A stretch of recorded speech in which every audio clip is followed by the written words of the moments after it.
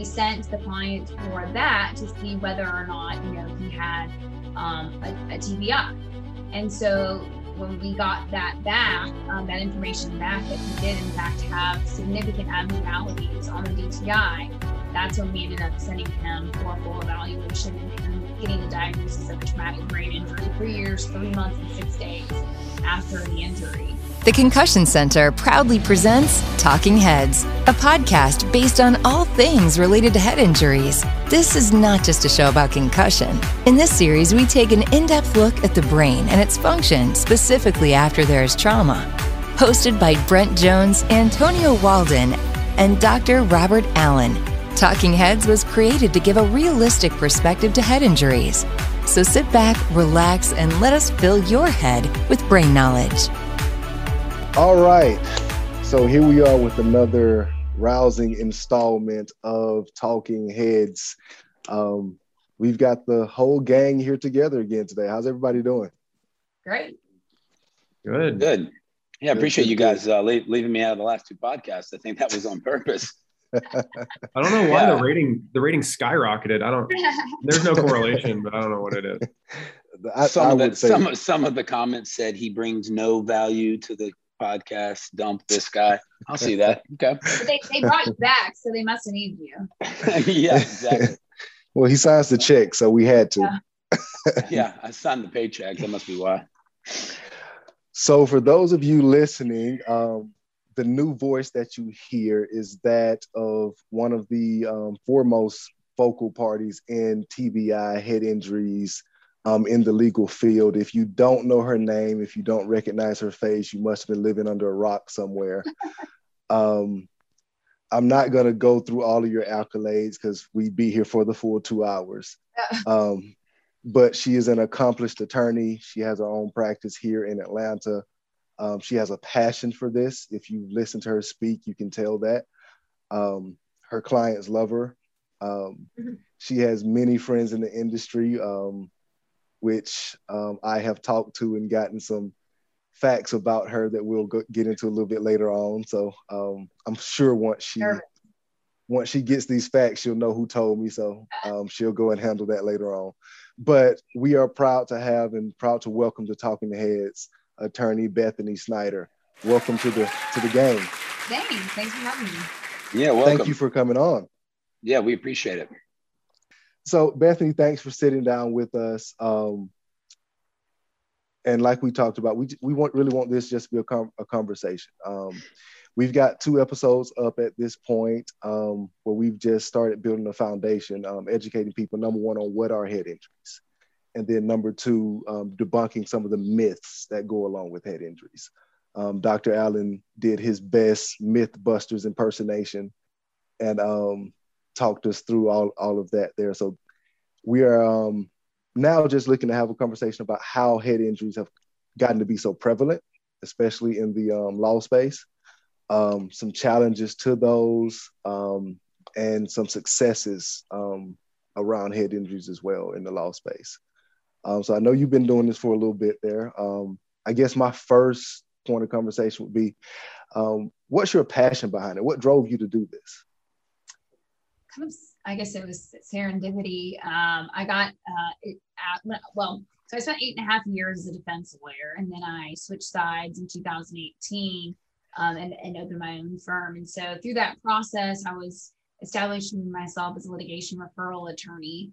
And so a woman by the name of Betty Davis, who had her own firm, approached me about helping her with some of her litigation cases. And so one of those happened to be this case where an 8-foot metal electrical pipe fell off a building and hit our client in the head, Max Laguerre. And so it was just one of the cases that she presented to me. And at that point, it was just a broken nose and headaches case. But as we continued to work with him closely and have him be deposed and everything, we realized that, there might be something more going on. And I think at this point in time in 2018, TBIs in the legal space, the PI world, were not like they are today. This was kind of on the early spectrum of people realizing that these were, significant injuries that clients were suffering.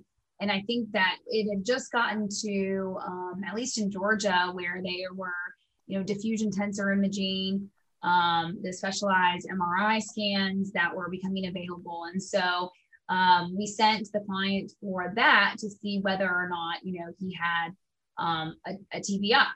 And so when we got that back, that information back that he did in fact have significant abnormalities on the DTI, that's when we ended up sending him for a full evaluation and him getting the diagnosis of a traumatic brain injury 3 years, 3 months, and 6 days after the injury. And so for preparation on that case, Betty and I really schooled ourselves on traumatic brain injuries. We spent a lot of time with the treating neurologist, really learning about the condition, because there was so much unknown at the time and still is. And we felt it was really important for us to have a good grasp on the science and the medicine behind it, because it is an invisible injury. And so in trying to explain that to the jury and explain the significance of it, we felt like we needed to have a very good understanding of it. So then we read books on it. We went to the TBI Med Legal Conference out in California, and then ended up getting a $5.5 million verdict. And so just that kind of catapulted us into this world of TBIs, where we were consulted, by a lot of lawyers, who were trying to figure out if they had TBI cases, now knowing that it's a very valuable injury, trying to figure out if they had them, those kinds of cases in their own, caseload. And so I was asked by a number of lawyers to come on to their cases and help work up their TBIs. And so I've done that now. Betty and I had another brain injury case, and I've had probably by this point almost probably 20 that I've worked on, or that I am currently working on, and have settled 5 or 6 of them, and for good value. And so just through that, I became a certified brain injury specialist from the Brain Injury Association of America just this year. But, my passion, I guess, comes from just, having the experience.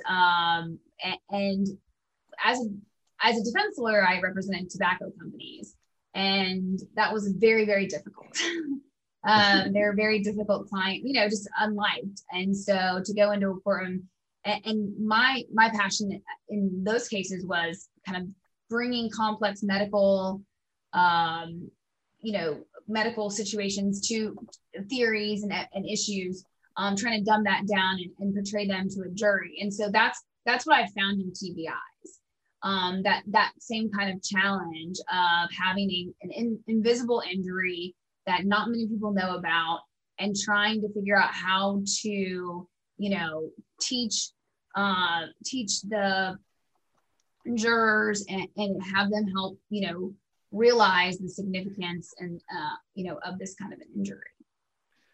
Yeah, that's something we've seen on our side too, as far as just the unknownness, if you will allow that to be a word, of TBIs, and that lack of knowledge. Like you said, it hurts because they go undiagnosed, and then if they're not diagnosed, you can't include them when it's settlement time. I have a question. Yes, sir. If possible. So, Bethany, something you had brought up. Kind of piggybacking off that, why do you, in your opinion, why do you think attorneys weren't looking more closely at head injuries? Because it sounds like you did kind of break the mold there, and you decided, you went and educated yourself on everything to go and be certified brain injury, get a certified brain injury specialty certification, which Dr. Allen and our other colleagues have. It was, not many people are going to do that. So why do you think maybe the light wasn't being shined on that?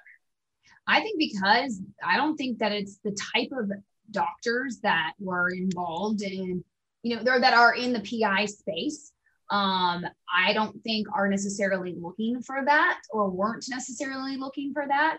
And I think that people, the clients themselves weren't, at least in my experience with the clients that I've had, they weren't looking for that either. They didn't know the reason that our client went so long without a diagnosis was because he had no idea that all the things, the constellation of symptoms that he was experiencing, he had no idea that those were all together in one that could be explained by this post-concussion syndrome.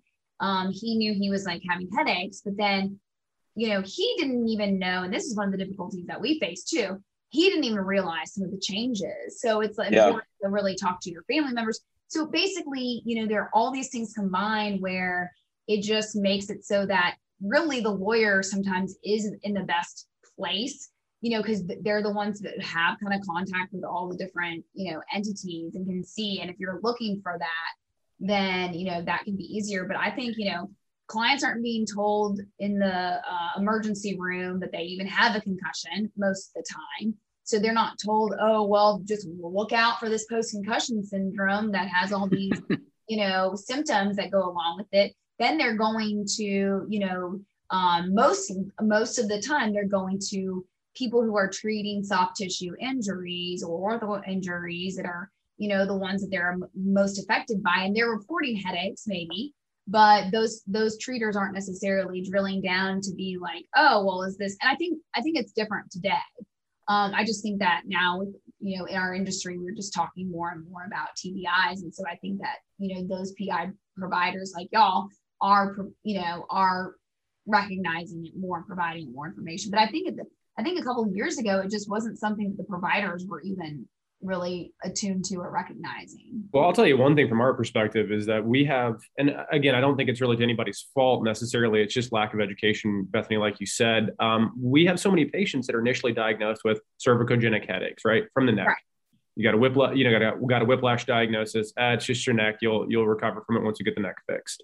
Or it's a tension type headache that'll go away once we, get any kind of muscle tension out of there. So I think it was just that in a majority of cases, there wasn't a lot of education behind it. And then people weren't necessarily looking for it, So if you're not doing a detailed history with these patients, they're not going to know what they don't know.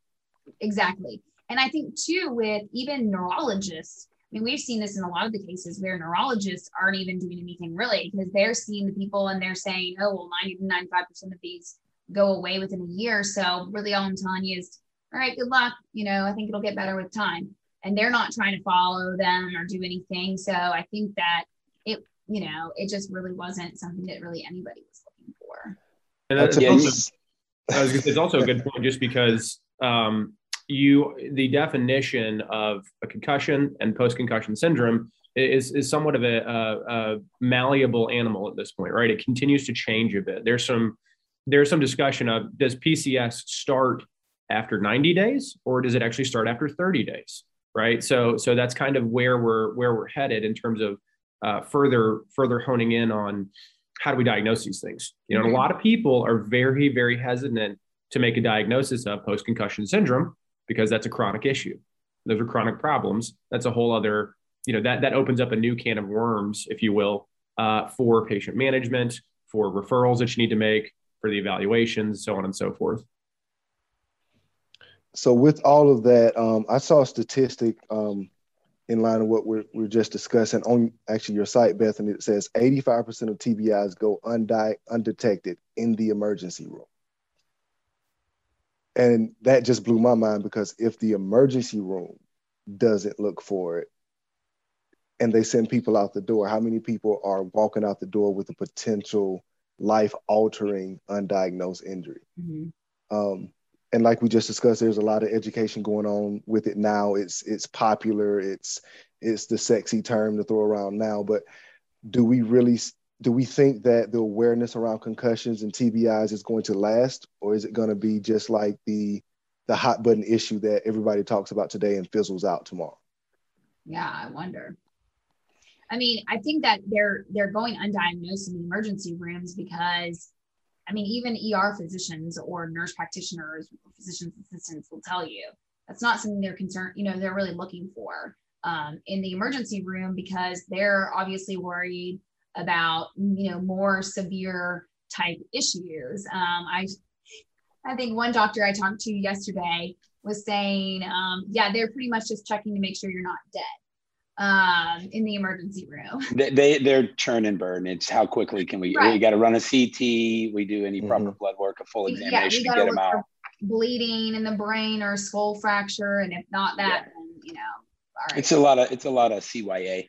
And then let's move on to the next one. Yeah. So I completely agree. And I think I actually just, Antonio, piggybacking off what you said, I actually think I think I personally think that TBI will still get a light shined on it, but I think you're going to see a different factor. Now you're going to see, and we have already started to see this, a bunch of people start to get in this space that don't really know a lot about it, which was our intentions when we opened our doors here, was to build a facility that does the proper diagnosis, that treats the patient correctly identifies diagnosis, and sets up a plan of care for the patient down the road. But as I think we all know, we have seen people jump in this for maybe other selfish reasons. And so I think it'll be important over time to have forums like this, and obviously other forums with specialists like Bethany, that we can educate everyone out there on what's important about head injuries as a whole, and why it's important to, be properly examined and properly diagnosed, et cetera. And obviously have someone like Bethany and her reputation to be represented properly in these types of cases. Yeah. So I mentioned earlier that Dr. Allen was doing his best Mythbusters impersonation, and he spoke about the myth that you have to actually hit your head to have a head injury. And we disproved that. So Bethany, I have one for you. I speak to a lot of attorneys, and I've had a lot of attorneys tell me, well, hey, they couldn't have a head injury because there was only $800 in property damage. What do you say to that? I mean, okay. I'll admit, I sometimes fall into the property damage trap too, because I'm like, I mean, if it doesn't look good, then you're kind of like, all right, come on. But I mean, obviously it doesn't matter, especially it doesn't matter to the doctors that are treating the people, whether, how much property damage there is. There's, obviously factors that go into property damage and why it is the way it is that I don't know or understand. Right.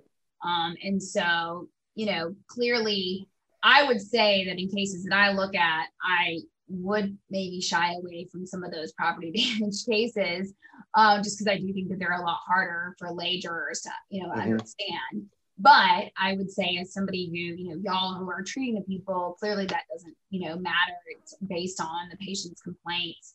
And as long as you, think the patient is credible and genuine in their complaints, it doesn't, the motion that causes, and y'all are more of the experts than I am on this, but the motion that causes the brain injury can occur regardless of the extent of property damage. Right. And the human body is a lot more susceptible to injury than the car. Right. The body absorbs energy, and it has to go somewhere. We've actually seen a case like that. One of our early cases had minimal property damage. And I know Dr. Allen can speak to this a lot better than I can, but the young lady had an extensive TBI. I think Dr. Bashkin said it was one of the worst cases he had seen. But of course, for legal reasons, we're not going to mention names. Yeah, I was lucky in mine, at least, or the big one, that it was pretty obvious, 8-foot metal pipe hitting your head. And I don't think really anybody was gonna dispute that was definitely a way to have a TBI. I always like the struck by objects cases. Yeah, that's definitely an object. They're a lot. Yeah, they're a lot fewer. Speaking of being struck by objects, I have it on good authority, Bethany, that you are a pretty big UGA football fan. Yeah. Go Dogs. So, go Dogs. Exactly. They're on a bye this week, I think. Resting up for the big Georgia-Florida game next week.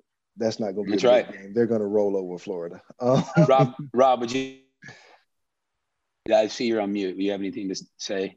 He's a Texas. University is in the background. I got a degree from Auburn, but Texas is where my heart lies. So we share that. Yes, we do. Yeah. See, she had to get out of the state to get a real degree. So. Oh wow! She went to Texas to do that. Wow, that's just fighting words there. Maybe Texas should come to Georgia to learn to play defense. But I'm pretty sure the last game we played, we beat you guys. Oh my God! So. Congratulations! Congratulations! In the words of the great Motown artist, what have you done lately? That's right. But Bethany, watching football and doing what you do for a living, do you find yourself watching the game and going, "Ooh, yep, that's an injury"? Or do you Yeah, find I mean, yourself watching the RB1. game and being critical how they're handling the athletes? I mean, I thought it was interesting now, a couple college game day shows ago, they were talking about the controversy around the targeting rules and, first strike, you're out. Mm-hmm. And it is an interesting topic, but when you do see those hits, I can only imagine based on what I know through the years on the traumatic brain injury cases, but the CTE issues in the NFL is very sad. Yeah, it is. And I think I will say this. I think finally, the light being shined on CTE has also opened up the public's eyes more to how severe head injuries are, right? Mm-hmm. Obviously, CTE is repeated over time and time, is how it's currently, defined. But as we all know, you can only determine a CTE diagnosis as posthumously, which is obviously pretty a pretty detrimental way to have to figure something like that out. But and the way Georgia keeps playing defense, there's going to be concussions out there everywhere, right, bro? Yeah. So in that right now, I'm just going to say the sports gods of Atlanta teams, I think I'd wait till after the season before I get too high on it. So I think they're great. I think they're probably one of the best defenses, but we just have a way of letting everyone down. So, yes, this is just make it to the new year. Yes, please. Thank you for listening to Talk-N-Headz. This podcast has been brought to you by the Concussion Center. We appreciate the opportunity to fill your brain with some new information regarding head injuries. If you have any additional topics you would like us to cover, please reach out to us on our various social media platforms at the Concussion Center or hit us up on our website at concussionctr.com.